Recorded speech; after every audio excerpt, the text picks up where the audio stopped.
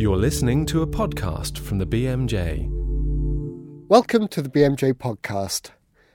This week we hear how decriminalisation of drugs in Portugal has affected rates of substance abuse, crime and drug tourism. Allow the stigma of drug addiction to fall, to allow people to speak clearly about the subject in schools, in families, everywhere. But first, the General Medical Council in the UK is introducing revalidation for doctors next year. Part of that revalidation will require input from both the doctor's colleagues and patients.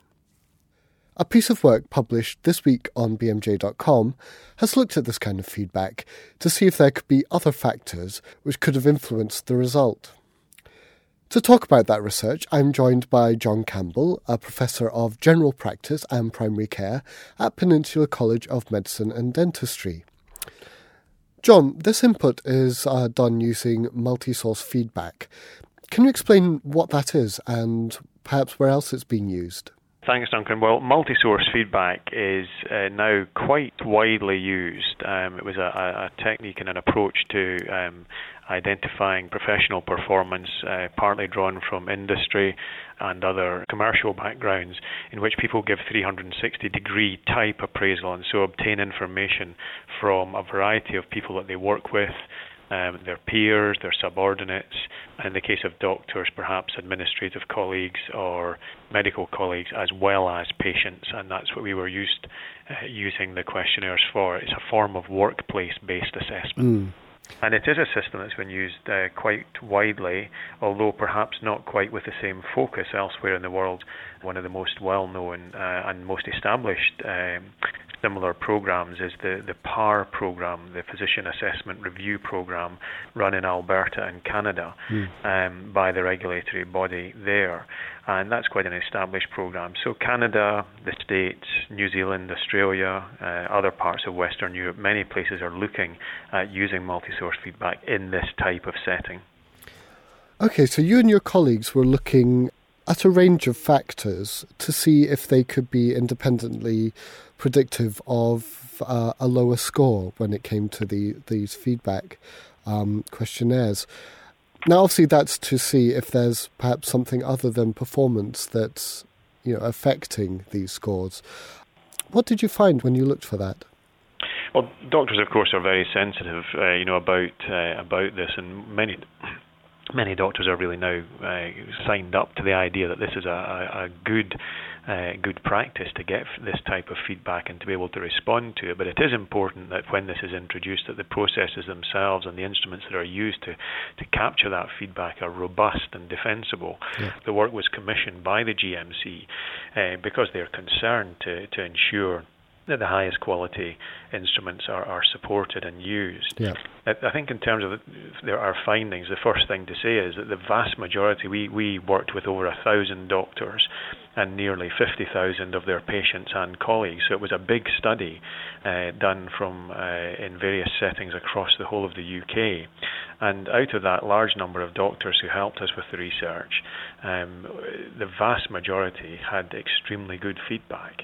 And that, I think, bodes well. But, of course, it's what you would hope and expect. Yes, absolutely. But that, from a scientific and academic perspective, does bring its own problems, the idea of dealing with skewed data. But where there were differences, we were able to identify that there were some independent predictors of less favourable feedback or less favourable colleague feedback, and some of these were quite important. For example, I suppose we found that where doctors had graduated from a medical school that wasn't in Europe, that they were one of the groups who tended to get less favourable patient feedback. And we also worked with doctors in various clinical settings and specialties, and psychiatrists as a group tended to have less favourable feedback once we'd corrected for all the other variables that we'd looked at. And so these are important observations to make, and they highlight important issues.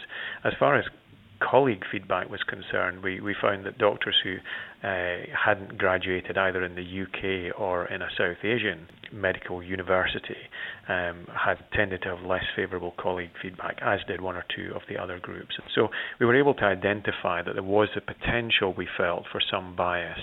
In addition to the ones that I've mentioned, there was also a suggestion that doctors with variations in the samples of patients or colleagues, the characteristics of the samples of patients or colleagues, also were at risk of getting lower scores from their particular groups. I mean, it's an interesting outcome, and I suppose the $64,000 question is why? And obviously you couldn't do that in this study. Has any other study looked to answer those questions? Well, other questionnaire surveys have tended to identify some issues along this line. For example, it's been quite well known in studies of patient satisfaction of healthcare that older patients tend to have better levels of satisfaction with care. Now, we didn't actually see that so much in this study because we weren't looking at satisfaction. We were particularly thinking about the professional practice and professionalism of the doctor. And we were kind of reassured that in most cases that the age and gender especially didn't really come through as strong factors, and nor was ethnicity, except in respect of the patient feedback.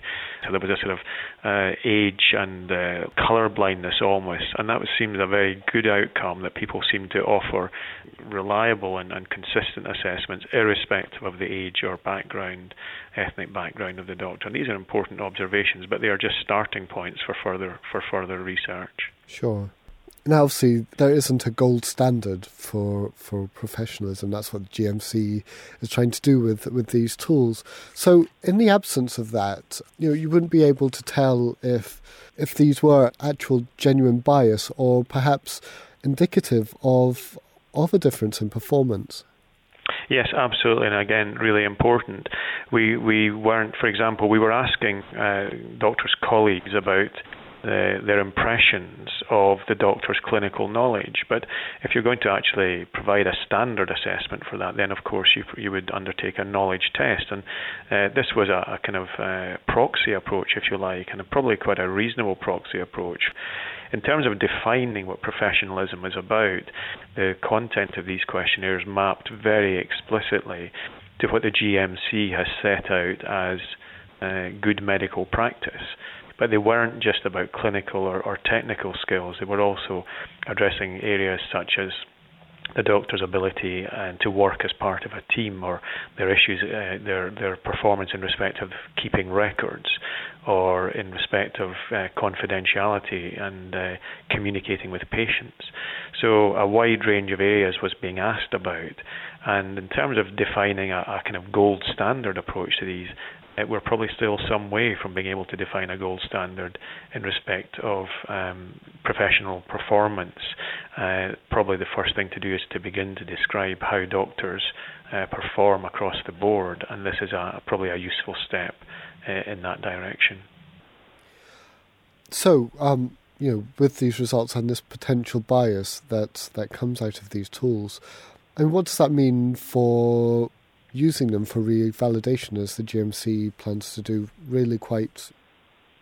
Yes, I mean, revalidation is planned to be introduced toward the end of next year. And our feeling as researchers is that these tools have a potentially quite an important place in contributing to the process. But our strong recommendation, and I think this builds on where the GMC is already at, our strong recommendation is that we have to be very cautious about how we use these tools, and also in how we respond to doctors whose performance might be regarded as outlying, either doctors who have exceptionally high scores or the small number of doctors who have exceptionally low scores. Our recommendation is that until we've got a lot more data, we really should be using this principally for formative purposes, that is to guide doctors' professional development, to allow doctors to begin to identify areas where they might want to take further practice and guide their own continuing professional development and education. So there is lots of potential, but we feel that we're not at the stage yet where we could use these questionnaires in isolation as a sort of pass-fail assessment of a doctor. We feel that would be quite inappropriate just now, but there is potential that they can very positively be used to help inform patients and to guide doctors and to support the GMC in its approach to appraisal and revalidation. Well, John, thank you very much for taking the time to explain your research to us today. Thanks very much. And that research paper is now available online on bmj.com. Now, In 2001, Portugal abolished all criminal penalties for personal possession of drugs, effectively decriminalising their use. The world's attention has been on that country to see how effective this has been at reducing both harm from and crime due to drug taking. Earlier this week, health journalist Nigel Hawkes interviewed João Goulão, president of the Portuguese Drug Institute and chairman of the management board for the European Monitoring Centre on Drugs and Drug Addiction, to find out how effective this policy change has been. It's Nigel Hawkes here, and I'm interviewing João Goulão, who's Portuguese drug czar, about the policy in Portugal of decriminalising drugs. If you could summarise what you think, what you believe the effects of this change in the law have been. I'd say it's very difficult to identify a causal link between this law, the decriminalisation, yes, by itself, with the results and the positive trends in several indicators yes, that we are watching now. We were already developing a network of responses in terms of prevention, in terms of treatment, harm reduction, reinsertion, and all this was turned, in my view, much more coherent in this framework of decriminalisation. Mm-hmm. Because we were assuming that drug addiction is, in fact, a health and social issue, so why put people in jail while suffering from such a disease or such a kind of problems? Mm-hmm. So for me, the biggest effect of the law is to turn things much more coherent, to allow the stigma of drug addiction to fall, mm-hmm, to allow people to speak clearly about the subject in schools, in families, everywhere, and to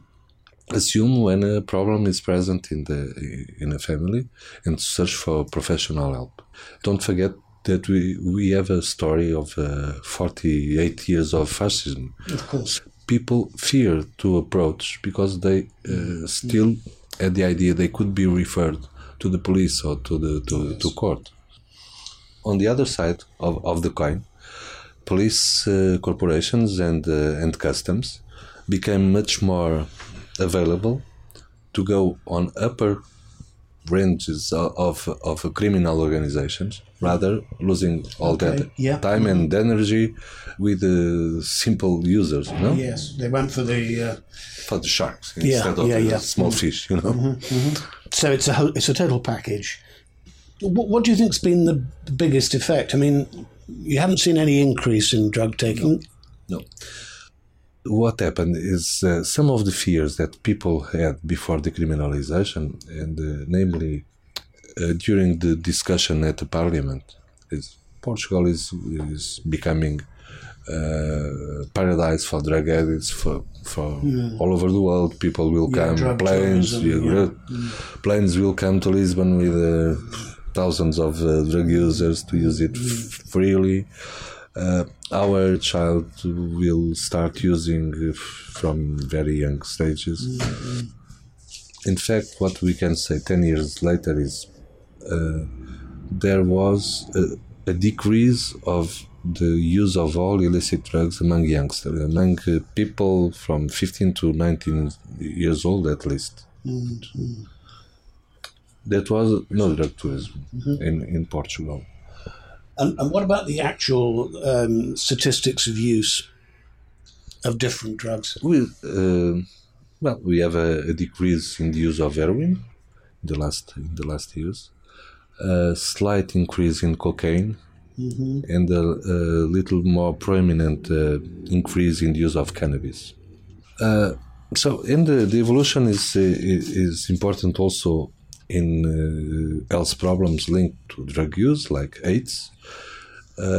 We still have problems, of course, they are not solved, but drug users are not the main contingent of infection now in Portugal. Right. Yeah.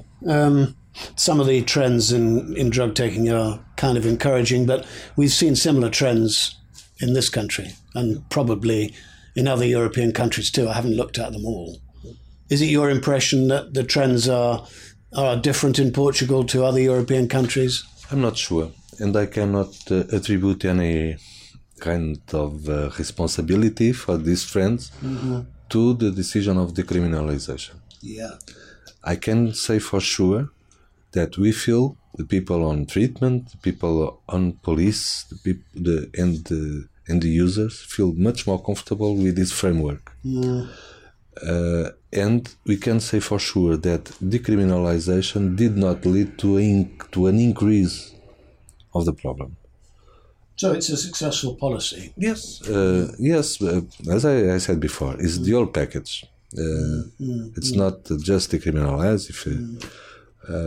I just came from one interview where a journalist on BBC asked me, "Do you think it would be a good experience to try in Mexico?" I'd say no. Because I think this subject must be either on justice or in else. To take it out of justice and have nothing on else to absorb the problem. Yes. You mean if you don't have a health service that is ready to this kind of problems, it's better not to do it. Yes. Okay? But if we have the time and the means, if we can prepare the responses in terms of the health system and to prepare some proximity responses, some proactive responses that can search for disorganized drug users and bring them into the health system, then it's fine. Yeah. Then it's fine. In fact, I believe the policy was combined with putting more money into treatment. Was it not? Yes, but it was not a dramatic increase. I would say not all the money we could spare in the judicial system was moved to the health system. I think it's much more cheaper to put the money on the health system than putting it in the criminal justice. Yes. Yeah. Just to give you an idea, my institute, the Institute on Drugs and Drug Addiction, which is a service in the Ministry of Health, has a budget of 0.08% of the total investment in the Ministry of Health. So we are talking about peanuts, and we spare money with this investment. That is around 75 million euros a year. Because less HIV infections, less antiretroviral medicines, less judicial problems, less acquisitive crimes. It's a lot of improvements. Good. Well, thanks very much indeed. That's all for this week. We'll be back next week with more from the world of medicine. Join us then. For more information about this programme and other BMJ Group podcasts, please visit bmj.com.